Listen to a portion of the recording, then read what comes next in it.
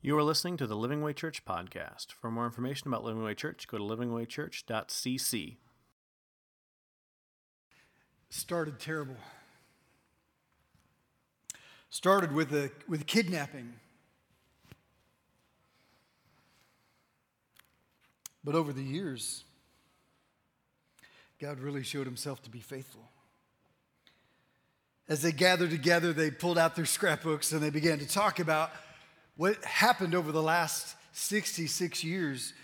Daniel and his friends, now seniors, older men, no family, but they had each other. They began to look at the scrapbook of their life and they began to say, remember that moment? Remember when we were kids and we stood up in the cafeteria? You remember that moment when we stood up and said, we're not eating this? And then we got stronger and better than everybody else just by eating what God said to eat. Man, that's crazy. And then they might have paused for a minute. Like, I wonder what our moms look like when she passed. I wonder what our younger sisters look like. Did she ever get married? Or I wonder what happened to our brothers.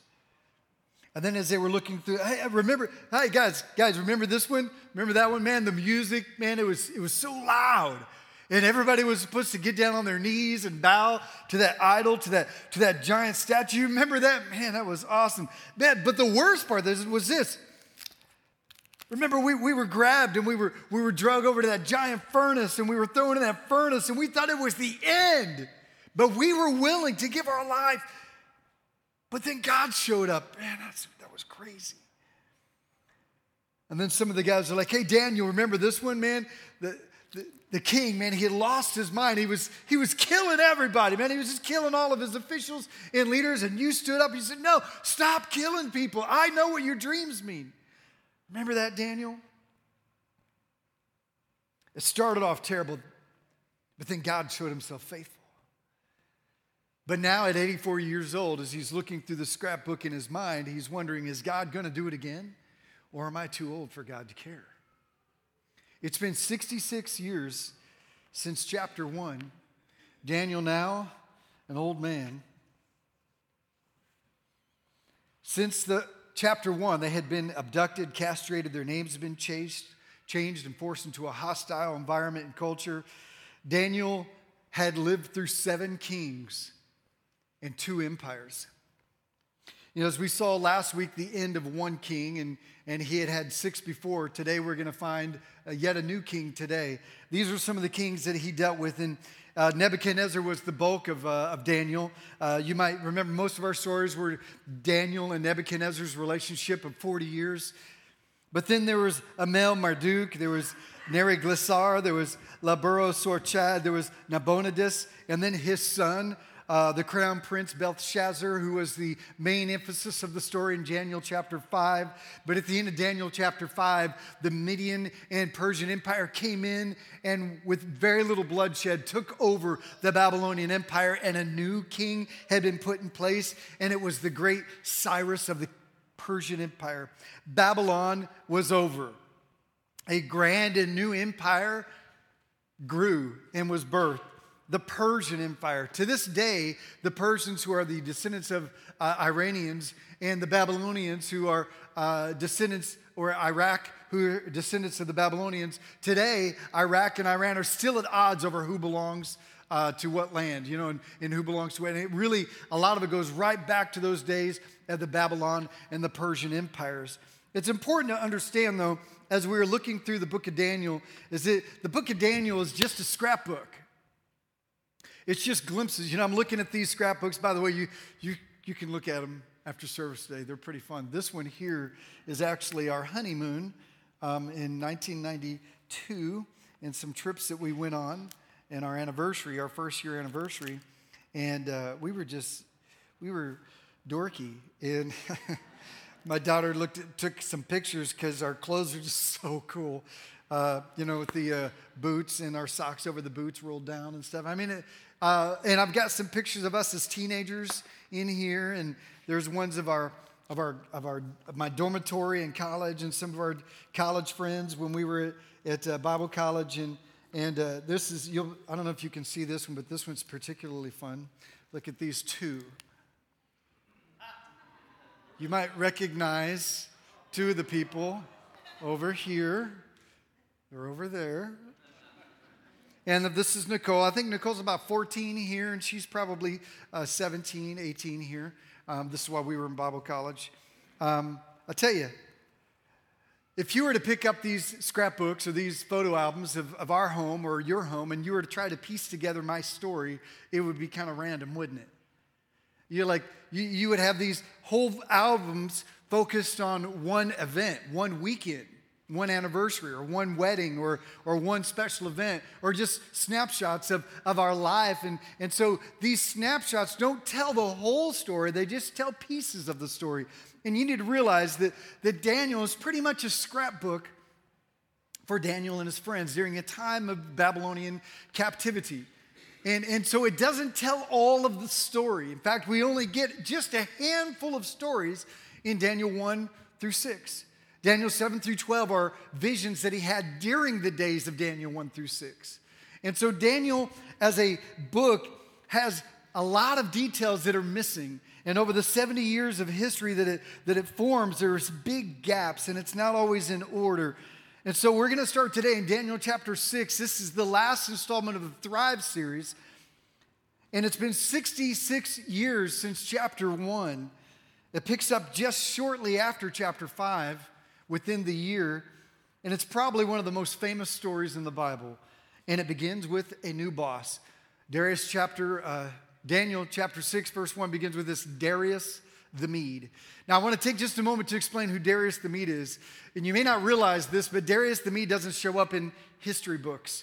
And a lot of people think that Daniel is just a fake book of analogy and inspirational stories and mythology. If you were to look it up on Wikipedia and look up Daniel or Belshazzar or any of the characters mentioned, Shadrach, Meshach, and Abednego that are mentioned in Daniel, and the history books collectively kind of say that Daniel never happened and that it's not real people because there are names in the book of Daniel that don't really show up in history. One of those examples was Daniel chapter 5 last week with the king Belshazzar, and they thought, man, this guy doesn't exist. He wasn't the king. It was Nabonidus who was the king during that time. But in 1850, they found some ancient writings that basically say that Nabonidus gave his son Belshazzar reign of Babylon during his life. And all of a sudden, 2,000 years of the Bible being condemned was shown to be accurate and true. And so now we have in Daniel chapter 6 another character that doesn't show up in history. His name is Darius. Now, there is a Darius the Great that was the king of Persia, and he existed 15 plus years after Cyrus and after the death of Daniel. So a lot of people are like, man, they just kind of took this Darius guy, plopped in the middle of this story, and that it's all out of whack. He can't be trusted. The timeline's upside down. So who is this Darius? He did exist. Now, it's interesting. It says Darius the Mede. And some people say, well, that's Cyrus. It was just a different name. That's not true because Cyrus was a Persian. So now we have a dilemma here. Cyrus and Darius are not the same person. Well, who were they? Well, Darius, it's important to understand, is a title. Darius actually means, if you were to translate it into English, means the one who holds the scepter. So some people feel that this is not Darius the Great, which is later on after the death of Cyrus, but this is actually a title given to a whole new guy. And if you look at the overthrow of Babylon, Cyrus actually put a governor, a regent in charge of Babylon, and his name was Gabaru. And many people believe that Darius is Gabaru. Now you say, why is this important, Ted? Because I want you to know that the Bible is real, the Bible is true, and that Daniel can be trusted. And just because someone's name in the Bible may not match with the name of ancient artifacts, you're going to find that in time, the Bible always proves itself to be reliable and trustworthy, as we found out last week with Belshazzar. So when we look at the story of Darius the king, he's more like Gabaru the governor or the local region of Babylon and the local surrounding area. We find that in history, Cyrus gave Gabaru reign over Babylon, and Babylon had the one who rules the scepter was Gabaru. So whenever you see the word Darius, it's probably Gabaru the governor. It's important to know that because Daniel's not a myth. It's real. So Daniel chapter 6, verse 1, it continues, Darius the Mede decided to divide the kingdom into 120 provinces. And he appointed a high officer to rule over each province. So it's 120 governors, mini governors. Okay? The king also chose Daniel and 2 other administrators to supervise the high officers and protect the king's interests. So new management. Belshazzar was overthrown and killed in Daniel chapter 5. A new empire, the Babylonian Empire, is gone. A new empire, the Persian Empire, is now the dominant force on the planet. New management, a hostile takeover of the company. Daniel, who is on the top of the authority levels of Babylon, is now demoted, but still in the high levels of the team. He's no longer the second in the Babylonian influence chain, but he is still in the top 3 and in the top 120 team. New management, Daniel is demoted but kept a high level. Daniel chapter 6, verse 3 says, Daniel soon proved himself more capable than all the other administrators and high officials. How long? How soon is how long? I don't know. It could have been a month, could have been a year, but some time passed and Daniel proved himself to be extremely reliable. Because of Daniel's great ability, the king or the regent made plans to place him over the entire empire. So here's the deal. Daniel was favored even among lost people. Darius was not a follower of God. Darius was a man who worshiped pagans and other idols, but yet he loved Daniel. He respected Daniel. He had great rapport with Daniel. See, there's a difference between respect and rapport. Respect is something you give regardless of whether you like that person or not. Authority of any kind must be given respect. A teacher, police officers, military, political figures, whether they deserve it or not, they are in a position of respect. However, rapport is a level of trust and honor, and that is something that is earned. And Daniel didn't just have respect, he had rapport. And he also had rapport with those that were over him. Darius, the governor, the regent, he had incredible respect for Daniel, began to see his work ethic, and thought he was amazing. And despite the situation that Daniel was in his life, over and over and over again, he thrived. He excelled. Now, these other administrators, they wanted the position that Daniel was being eyed for. Verse 4, then the other administrators and the high officials began searching for some fault in the way Daniel was handling government affairs. They were jealous of his favor. They wanted that promotion, but they couldn't find anything to criticize or condemn. See, you need to realize Daniel didn't cook the books. Daniel didn't have rumors of sexual harassment that were going to surface. Daniel didn't have secret pictures taken that were going to show up on the internet. He didn't abuse his power. Daniel was incredibly honorable, even among those that didn't like him. It says Daniel, was faithful, always responsible, and completely trustworthy. Even his enemies saw his great work ethic and thought, man, he's a great guy. I don't like him because he wants the position. The boss is looking to give him something that I want, but he's a great guy. How can we bring him down? I want you to realize something. This little footnote to the Daniel story. If you have a job and you want to excel, you want to succeed in your workplace, here's 3 things. Daniel's model that we saw all through Daniel 1 through 6 is this 3 things that always stood out to me about Daniel's work ethic, and it says it right here in verse 4. It says the Daniel ingredients to success was he was faithful, he was always responsible, and he was completely trustworthy. That means Daniel showed up to work when he was supposed to show up. He didn't fudge his time clock. He didn't cheat the system. He didn't sneak out with stuff. When he said he was going to show up, he showed up. He was responsible. He did the jobs he was called to do. See, Christians, we don't just show up to work. We show up to work and do our job well. See, that's what Daniel modeled for us. And he was completely trustworthy. His word was his bond. What he said, you knew was golden. He didn't choose when to be trustworthy. He didn't choose when to be responsible. He said he was always responsible and completely trustworthy. Listen, Christian, you should be the highlight of your job. You should be the highlight of the people around you. You are the most responsible person in that room, right? You are the most trustworthy person in that team, right? You are the most faithful person in that position. Are you right? You should. Because that kind of person is someone who has an excellent spirit, who God will honor and show great success with. The kind of person you love to be around. He had great rapport. Being a light at work is not just doing a job, but doing it well. Here's just a thought, by the way.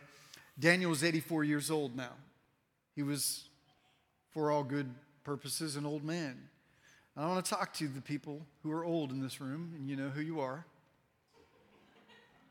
I don't know who you are. So I want you to know this. Being old does not give you a pass for living a godly life. You don't get to be a grump, be negative, be crotchety, and just be, someone who's hard to get along with just because you're old. As a follower of God, if you are a Christian, you never retire from living a godly life. You don't retire from God. And we see this in Daniel, 84 plus years old, still modeling and excelling in his responsibilities. Someone who people loved to be around. Seniors, model for us what godly living looks like, will you? Excel like Daniel did.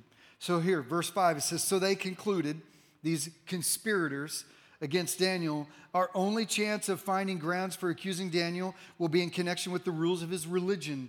They knew Daniel was a committed follower of God, and they knew that the one thing that we can get him on, let's attack his faith.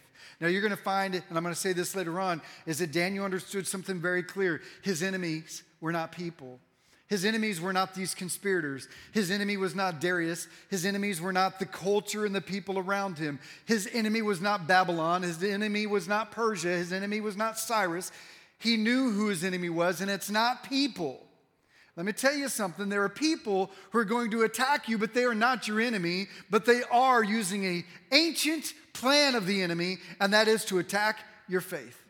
See, the enemy, the Bible says in John 10:10 that the enemy or the thief comes to steal, kill, and destroy you. And what the enemy loves to do is exactly what happened here, is that many will come and try to destroy your faith. Let's attack his faith. It's a powerful tool of the enemy still today. He will attack your faith and cause you to doubt God's goodness, to doubt God's faith, to doubt that God is able and that he loves you, that he cares for you, and cause you to try to walk in fear or to compromise your walk with God. The enemy will try to attack your faith. So here's what the conspiracy was. In chapter 5, verse 6, so the administrators and the high officials went to the king and said, long live King Darius. We are all in agreement. And they weren't, because Daniel wasn't there. It says, we administrators, officials, high officials, advisors, and governors. Daniel was not there. I want you to realize this. Daniel was not one of them, and he was never going to be one of them. I've got a challenge for some of you who are Christians in this room. If you are a Christian, stop trying to be one of them. You'll never be one of them. Daniel did not serve the gods that they served, did not relish and live in a culture and participate in the culture in which they lived. As we saw in Daniel chapter 5, in the biggest party of the year, Daniel was not invited to that party. Stop trying to be one of them. You will never be one of them. He was different. He lived for God. They did not. But he said, we are in agreement. They conspired together against him, that the king should make a law that would be strictly enforced. Give orders that for the next 30 days, any person who prays to anyone, divine or human, except to you, your majesty, will be thrown into the lion's den. Establish your power. Establish your rule. Let's set a precedence that you are the boss. Let's do that. And now, your majesty, issue and sign this. We've already written it up. We've all voted on it. We are all in agreement, supposedly, except for Daniel. Sign it into law so it cannot be changed. And an official of the Medes and the Persians that cannot be revoked. Now, I want you to realize this, that Nebuchadnezzar changed his mind daily. Nebuchadnezzar was one of those guys that changed his mind as much, never mind. He changed, never mind. The service when I said changed his mind as much as he changed his underwear. And we're like, well, is that like once a week or like... Hopefully it was every day, because in the book of Daniel, Nebuchadnezzar changed his mind all the time. But in the Persian Empire, they had a new precedent. While Nebuchadnezzar could change laws at the whim, the Persian Empire ran in such a way that required an overturning of a series of amendments. And so when something was put into law, even the king, even the governor could not overturn it. So they were putting into place the principles of that society as a way to conspire against Daniel. Sign this, it can't be changed. So King Darius signed the law. They used Daniel's integrity and walk with God against him. They changed the law so that doing something right became something wrong. We see that in our world today, where in many places praying, which is right, is wrong. Where praying could get you fined or kicked off of a school board or thrown in jail, standing up for God all over the world, or even in parts of America where doing something that is right, believing in something that is right, standing up for something that is right because of law has been turned into something that is wrong. We see that in our culture today. There are those today that are still conspiring against followers of God. So that was the conspiracy, but check out the prayer of Daniel. Now, this prayer was an outlaw for 30 days. Basically, they said, here's the decree. No one can pray for 30 days except to Darius. That's it. Now, some of you might think, okay, I just won't pray for 30 days. For some of you, that's not a problem because maybe you haven't prayed in 30 days already. Some of you guys, you might, my meal. Lord, thank you for my food. That's where our prayer begins. So for some of you, this may not seem like a challenge. And you might think, well, you know what? I'll just do it in my heart. I'll keep it to myself. I'll keep private. It seems like something that Daniel probably could have got away with that wouldn't have been such a big deal. But look what Daniel did. It said, don't pray for 30 days. Verse 10, but when Daniel learned the law had been signed, he went home and he knelt down as usual in his upstairs room.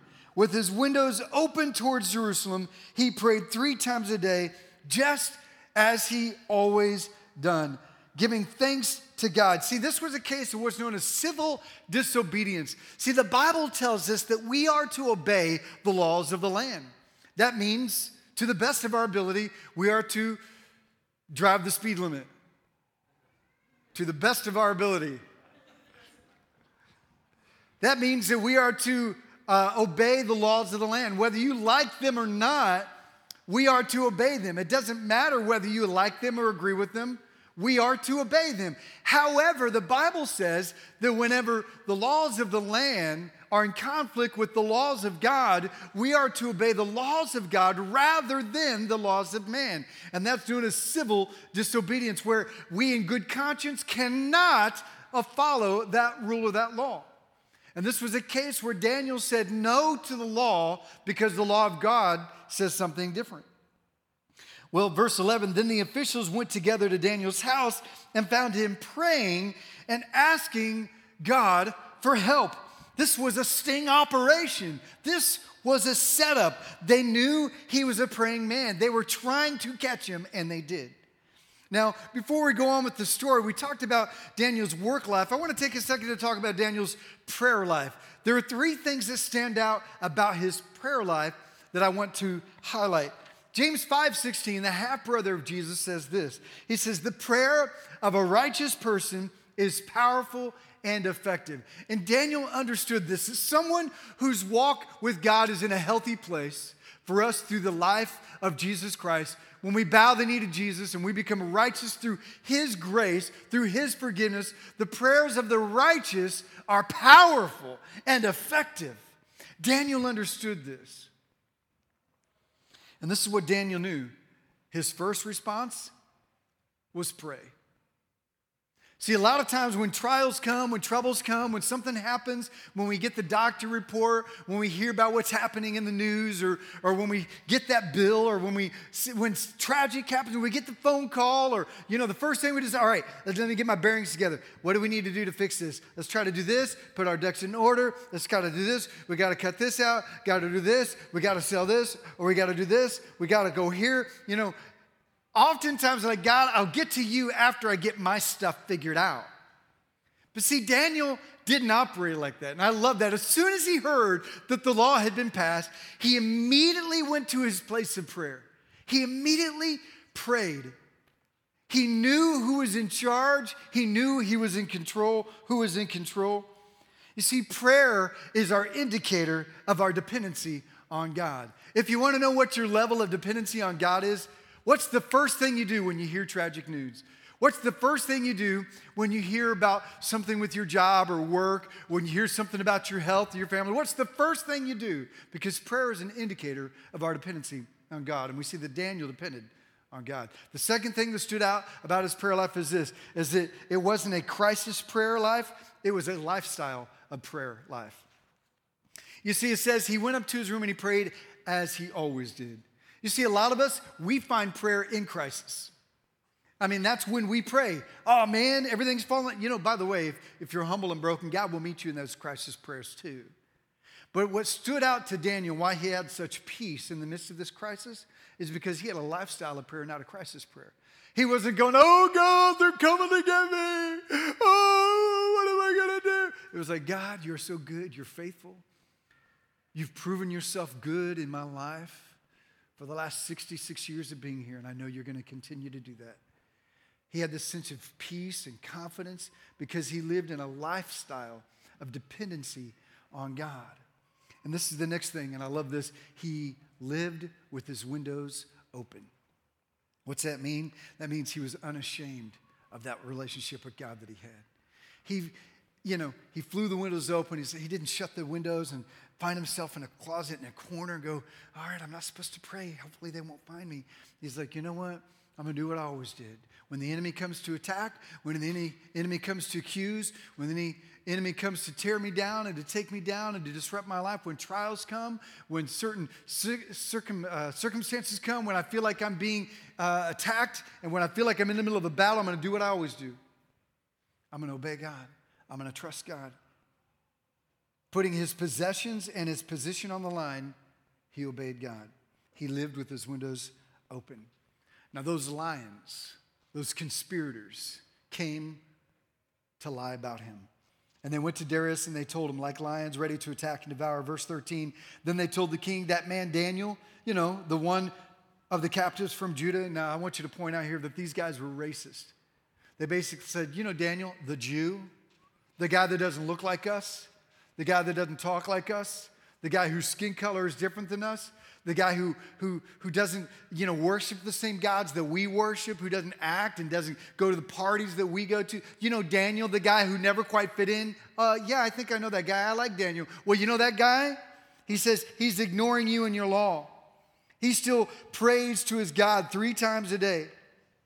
But hearing this, the king was deeply troubled, and he tried to think of a way to save Daniel because Darius really liked Daniel. Darius was not a follower of God, but he loved Daniel. What a great rapport he had.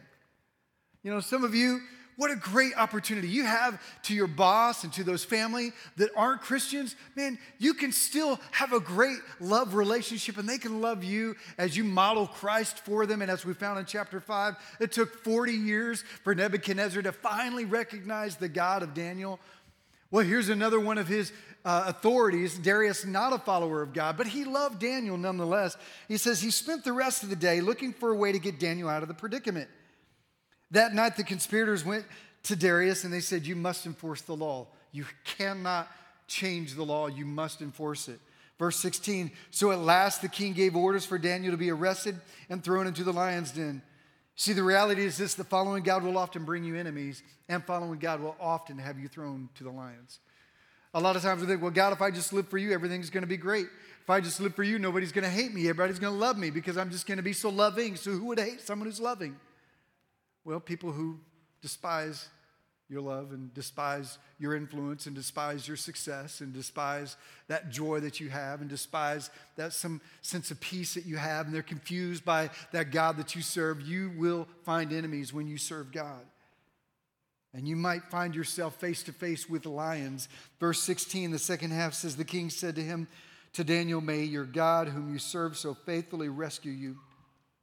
A stone was brought and placed over the mouth of the den. And the king sealed the stone with his own royal seal and the seals of his nobles so that no one could rescue Daniel.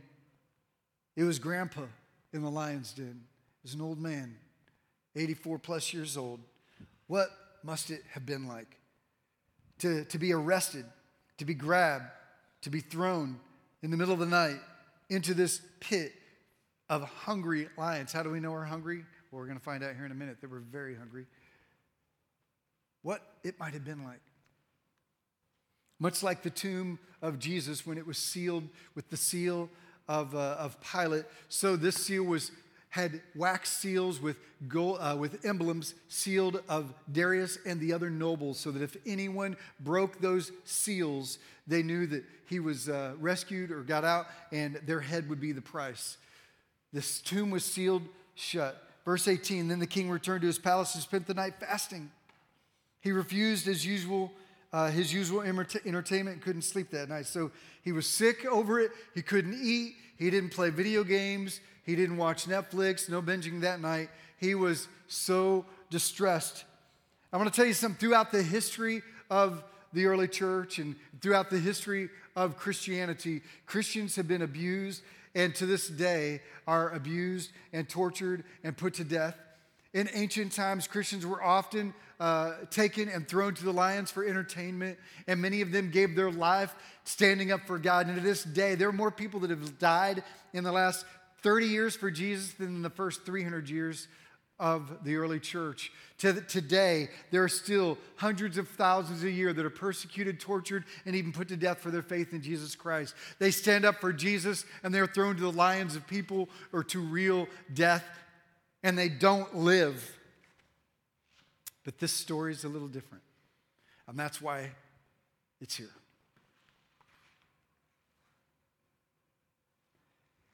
Verse 19, very early the next morning, the king got up and he hurried out to the lion's den. When he got there, he called out in anguish, Daniel, servant of the living God, was your God whom you serve so faithfully able to rescue you from the lions? Notice Daniel's response. Daniel answered, long live the king. I probably would not have said that. If Darius said, Ted, are you alive? I'd have said, come down and see. But that's not what he did. It's because Daniel knew his enemy was not Darius. Daniel understood that people were not the enemy. Verse 22, my God sent his angel to shut the lion's mouth so that they would not hurt me. For I've been found innocent in his sight, and I have not wronged you, your majesty. He says, man, I obeyed God. I respectfully disagreed with that law. And I did not conspire against you. I did not talk negative about you. I did not protest on the steps of your house with banners that said, down with Darius, down with Darius. I did not plot against you. I did not post endless Facebook posts about how horrible you are. He says, I have not wronged you, your majesty. The king was overjoyed and ordered that Daniel be lifted from the den. Not a scratch was found on him, for he had trusted his God. And that's often where the story ends. When you watch the cartoons and Daniel and Darius go off, skipping through the fields, and they're like best friends, high-fiving, and everybody's celebrating. It's a party. And they're like, it's happy ending. And usually that's where the children's illustrated Bibles come to an end. I bet they don't have a picture of this. Verse 24, then the king gave orders to arrest the men who had maliciously accused Daniel. He had thrown them into the lion's den along with their wives and their children. Illustrate that in a children's Bible. I think I would buy that one. The lions leaped on them and tore them apart before they even hit the floor of the den. Lovely. Daniel from there leads another great revival, his third revival in his 66 years, going on 70 years now. Then King Darius sent this message to the people of every race, nation, and language throughout the world or his kingdom. Peace and prosperity to you. I decree that everyone throughout my kingdom should tremble with fear before the God of Daniel. For he is the living God, for he will endure forever. His kingdom will never be destroyed, and his rule will never end. And he rescues and saves his people. He performs miraculous signs and wonders in the heavens and on the earth. And he rescued Daniel from the power of the lions. So Daniel prospered during the reign of Darius and the reign of Cyrus the Persian. Now, a lot of people are like, why in the world does God even allow us to go through stuff like that? Why does God allow me to get sick or have trial? Why does God allow my marriage to go through these seasons of bumpy times? Why does God allow that tragedy to happen in my family? Why did that uncle, that child, that friend, why did that person die? Why is our economy in such a bad shape? Why did I lose my job? God, why are you allowing these things to happen in my life? There's 3 reasons why a loving God who is sovereign, completely in control of all things, allows these things to happen. There are 3 reasons. Some reasons are born, or some of these trials are born out of what are known as correction. They're born out of correction. An example of this might be someone like Jonah. Maybe you've heard of Jonah in the story of the big fish. It wasn't really a whale. We don't know what it was. But it was some big fish. God sent him on a mission. He said, God, I'm not going. And he jumped on a boat, went the opposite direction. They got in a storm. They threw Jonah over the edge of the boat. He was swallowed by a big fish, and he regurgitated him back up on the beach, heading in the direction he was supposed to go. And like, God, why did you allow that trial in his life? Why all that turmoil? Why did you put his life on the line? Why did you leave him stranded in the ocean? Why did you let him be swallowed by this beast? God, why did you allow Jonah to go through this? Well, those trials were born out of correction. You also have trials that are born out of instruction. For instance, the disciples who loved God, who served God faithfully. Every one of the 12 disciples, except for one, lost their faith in the name of Jesus Christ. Lost their life. They did not lose their faith. They lost their life in the name of Jesus. They were all tortured or put to death. Many of them had their heads cut off. Many of them were crucified. Many of them were stabbed and thrown off buildings. All but one, John, lived to be an old man. All of them were martyred except for one. John lived to be an old man. They were all put to death. They faced incredible trials. Why? Because their trials were born out of instruction. It was their trials that developed their strength and their faith and the understanding and the clarity of God's word that gave us the scriptures. And then there are trials that are born out of glorification, God's glorification. That would be a trial like Daniel. 70 years of Daniel's life were just trial after trial after trial. Why? So that God could be honored and glorified. And in this case, this is a moment where God did show himself powerfully, spared his life, but not without a trial, for the purpose of God's glorification. So sometimes God does allow these things. Now, I want to mention just a little bit, because we're wrapping up the series today, what happens in Daniel 7 through 12. We're not going to do a series on Daniel 7 through 12. The events or the visions that happen in those chapters actually happened during the lifetime of chapters 1 through 6. They happened over the course of Daniel's life. And as you can see on this chart, they actually cover a little bit of ground. In chapters 1 through 6, it's all about convincing the Gentiles of God's power, while in 7 through 12, it's about convincing Israel of God's purpose. In 1 through 6, it was all about judgment, but in chapters 7 through 12, it's about hope. And in 1 through 6, it's Daniel interpreting the dreams of others, while in 7 through 12, it's angels interpreting Daniel's dreams. And while you have in 1 through 6 stories of God's protection, in 7 through 12, you have prophecies about God's future protection of his people. And it's important to understand that sometimes prophecy is hard to get. And we need to be careful how we read prophecy and how we understand things like the book of Revelation. Daniel's kind of like the Old Testament book of Revelation, very similar in its apocalyptic language, and many times it's often compared as some possibly parallel events. But I have something I need to tell you, a few thoughts about the visions or of any prophecy books, is that biblical prophecies, their purpose are to provide hope and confidence in God's control and ability, not to satisfy our curiosity or stir speculation. You see, there are a lot of people that they read the Daniel book or Revelation or Ezekiel, and they read some of these prophecy books, and they're like, let's get in there. Their curiosity is piqued because it's things that they don't know or that nobody really knows, and so somehow they're going to know. They're going to figure it out. And some guy who wrote a book that's been re-edited like 20 times over the last 50 years, somehow he got it right each time that he was wrong. And you know what we find out? If you look back over the guys that tried to interpret all the prophecies, nobody's really got it right so far. Now, we can speculate, but the purpose of prophecy is not to speculate. In fact, speculation tends to produce two things: arrogance and foolishness. Because when we speculate what prophecy means, sometimes we become arrogant in that confidence of what we believe, and sometimes we become foolish in completely going in the wrong direction of what the prophecy was meant to say. And when we live with this obsession with prophecy, it tends to produce, in weird cases, strange belief systems, strange ideas, and in worst cases, strange cults. And you know what else it produces? Worry, anxiety, and stress. And you know what? Daniel never had worry, anxiety, or stress. If you obsess over prophecy, ease back a little bit. It's okay to find it interesting. It's the Word of God. But don't be so confident in those understandings unless the Bible is clear on it. Back to the story. I want to focus on one verse. Daniel 5:20 says this. That morning that Darius woke up and he called out into the darkness. He says, Daniel, servant of the living God, was your God whom you serve so faithfully able to rescue you from the lions? Daniel's response was, yes. Oh, yes, my friend. God is able. And I have a question for you today. Is your God able? Is your God able? Are there any limits to the God that we serve? Are there any limits to his abilities?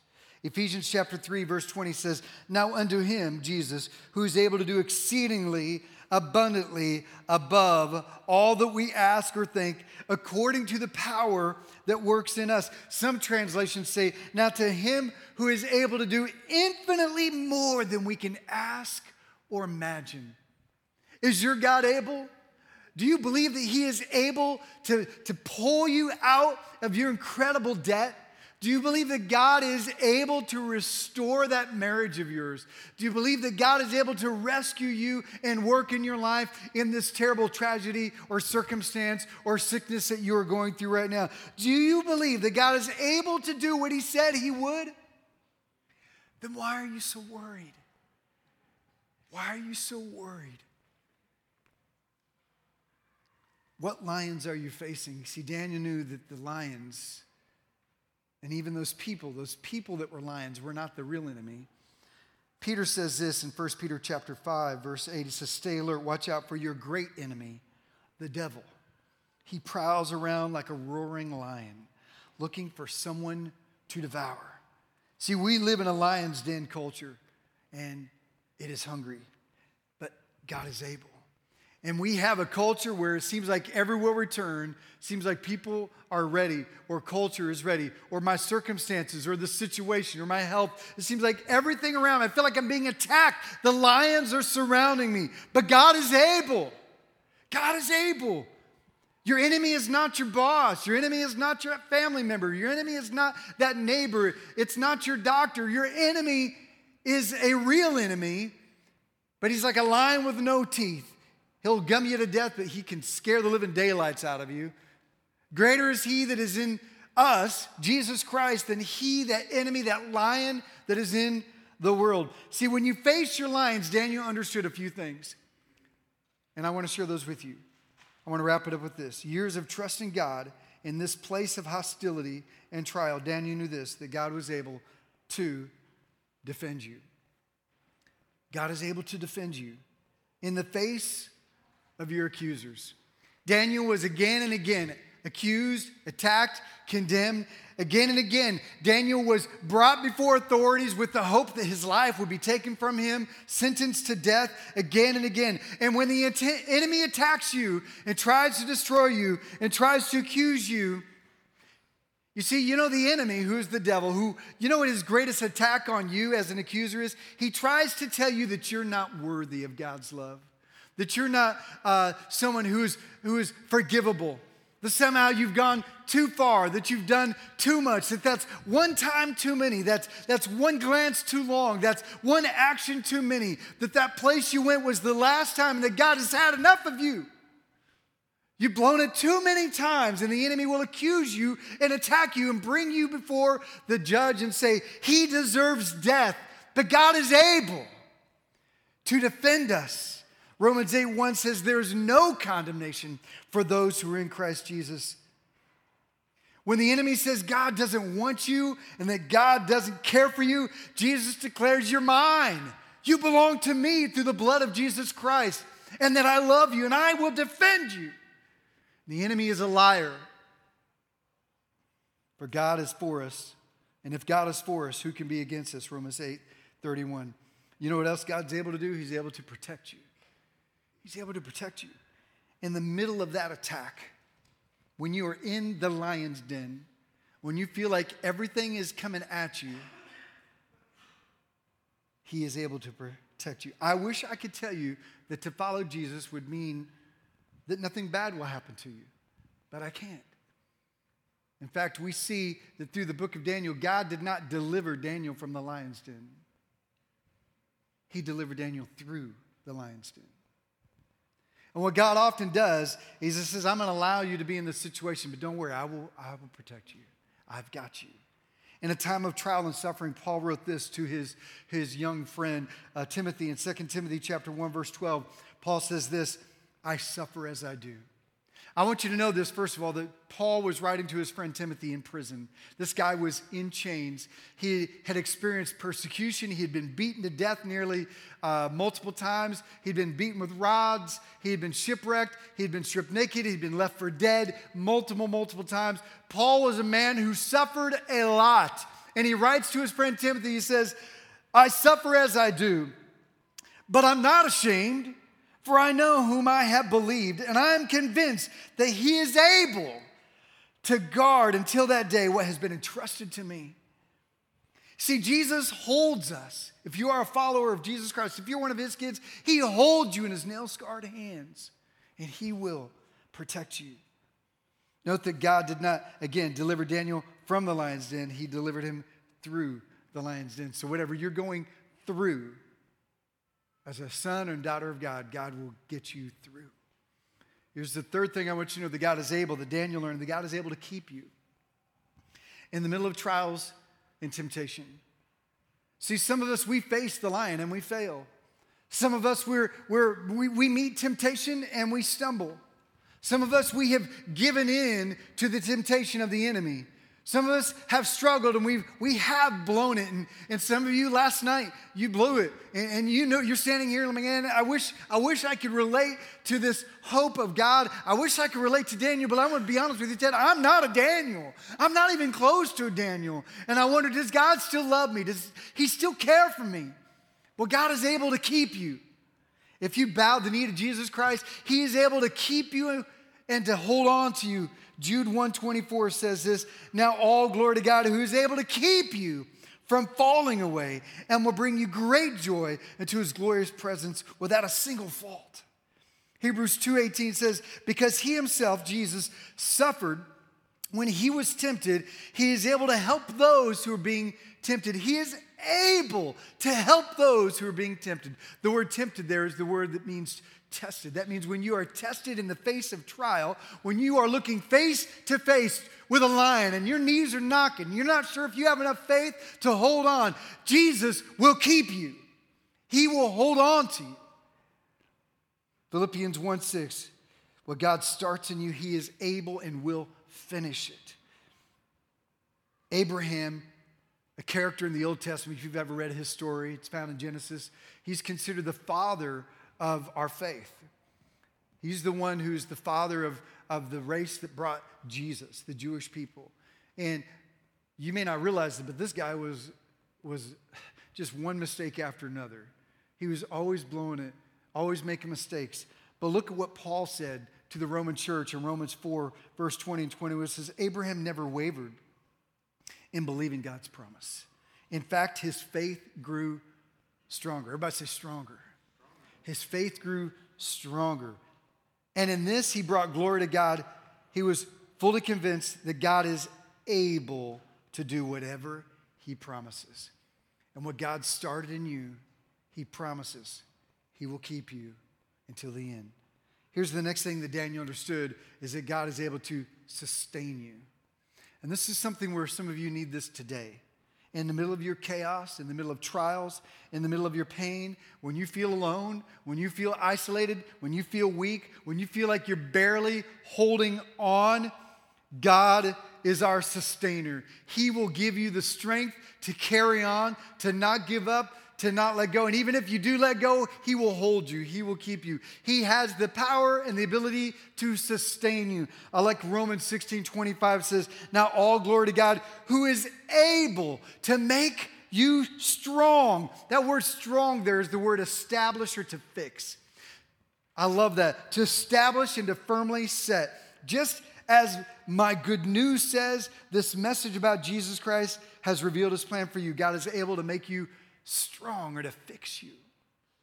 Do you feel broken? Do you feel like you're just like a broken spirit right now? God is able to make you strong, to fix you, and to set you firm again. He is able to establish you, to set you firmly in a new place, and to give you strength. God is able to sustain you. We are not alone. Jesus will never leave you. He will never forsake you. Daniel knew this in his glimpse of Jesus in Daniel 7 through 12. He gave prophecies of the coming of Jesus Christ. He knew this Messiah was faithful and good and able to be relied upon. And as he, in the latter years of his life, years after his visions of Daniel 7 through 12, he knelt in that lion's den and he said, Messiah, I know you are faithful and you are the one. You will never leave me nor forsake me. And in the midst of that lion's den, God gave him strength.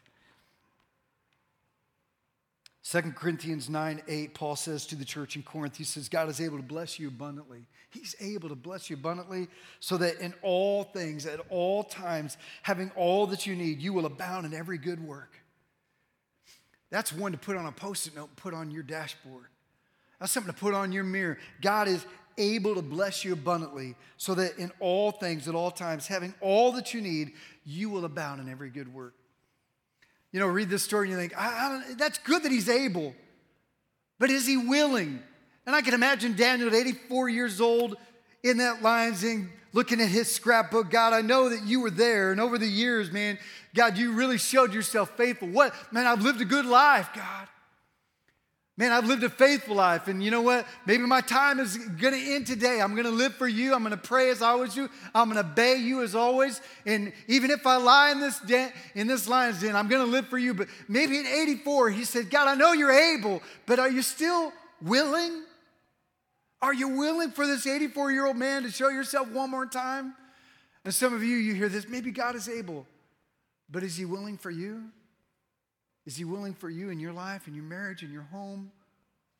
I'm reminded of these two blind men that came to Jesus and they pled to Jesus, help us in our blindness. Matthew 9:28, Jesus said to them, do you believe that I am able to do this? And they said to him, yes, Lord. And then Jesus touched their lives because Jesus was not only able, but he was willing as well. Here's the last thing I want you to know, that God is able to save you. Maybe you're not a follower of Jesus Christ today and you're just here with a friend or you're a tag along or you're just checking it out. Or maybe you have just enough church to get by and just enough knowledge of Jesus to understand. But you know in the deepest part of your heart that you're not truly a follower of Jesus Christ. I want you to know this. In Hebrews 7:25 it says, God is able once and forever to save those who come to God. Or he, Jesus rather, who is God, is able once and for all to save those who come to God through him, Jesus. He lives forever to intercede with God on their behalf. You're not too far gone. He is able to save you. If you will come to the Father, Jesus is able to save you. Do you believe that God is able and willing to touch you today? How do you know that God is for us? Just look to Calvary. Just look to Calvary. Look to the cross. Look to the blood that was shed. He's willing. How do you know he's able? Look to the empty tomb. His power over death and the grave shows that he's able to touch you and to work in any circumstance of your life. So as we end Daniel, the big overarching theme of Daniel is this. Despite any incredible, difficult situation, knowing that God is in control, you can thrive. Now, some of you might wonder, what happened to Daniel? What happens now? Well, nobody really knows exactly what happened to Daniel. We know that within just a couple of years of Daniel chapter 6, Daniel is dead. He did not make it home to Israel. He died in the land that he was abducted and dragged off to. And if you want to know where the story continues, you can read it in the books of Nehemiah, Ezra, and Esther. Just like Jeremiah prophesied, just like Daniel affirmed, 70 years to the year from the time they were abducted, 70 years have passed, and King Cyrus, in the first year of his reign, said, all right, those of you that are Jewish, you can go home if you want to. And they started going home. And that's found in Ezra, Nehemiah, and Esther.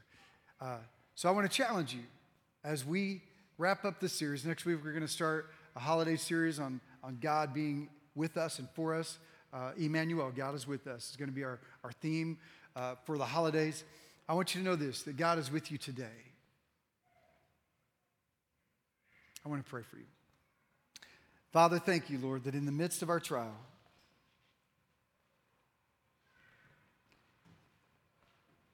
in the midst of our circumstance that we're going through, you are able.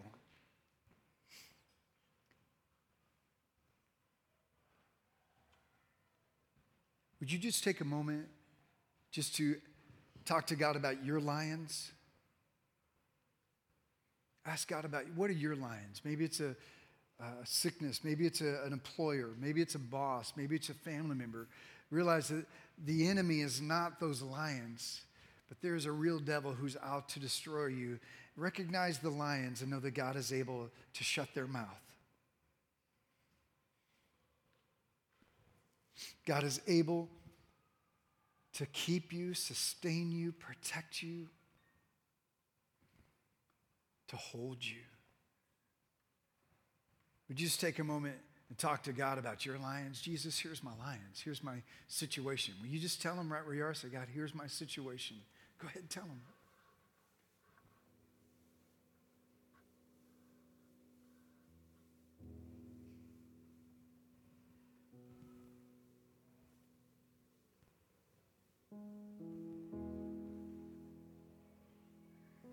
Now, by faith, will you speak that God is able to heal you, or to strengthen you, to restore you, to protect you, to keep you? God is able to do exceedingly abundantly above all that we can ask, hope, or imagine. So don't be afraid. Don't be worried. Our God is able. There's power in that name of Jesus. If you're here right now and you've never bowed the knee to Jesus Christ, maybe this is your day. Maybe this is your moment for you to say yes to Jesus, a God who loves you. You're not too far gone. We just take a moment and say, Jesus, here's my life. Forgive me of my sins. I give you my life. Wash me clean. Show me how to live for you, Jesus. Show me how to walk with you, God. Show me how to thrive. In Jesus' name, Father. In Jesus' name. If you prayed that prayer and you'd like to talk some more about it, about that decision, you can get a hold of myself, Sean, or one of our band members, one of our staff members or elders, and we'd love to talk to you about your situation. If you need prayer this morning, maybe you feel attacked, you're in the midst of a circumstance, then maybe you need some prayer. Thank you for listening to the Living Way Church podcast. If you enjoyed this message, we hope you come visit us in Garland, Texas. For directions and more information about the church, go to www.livingwaychurch.cc.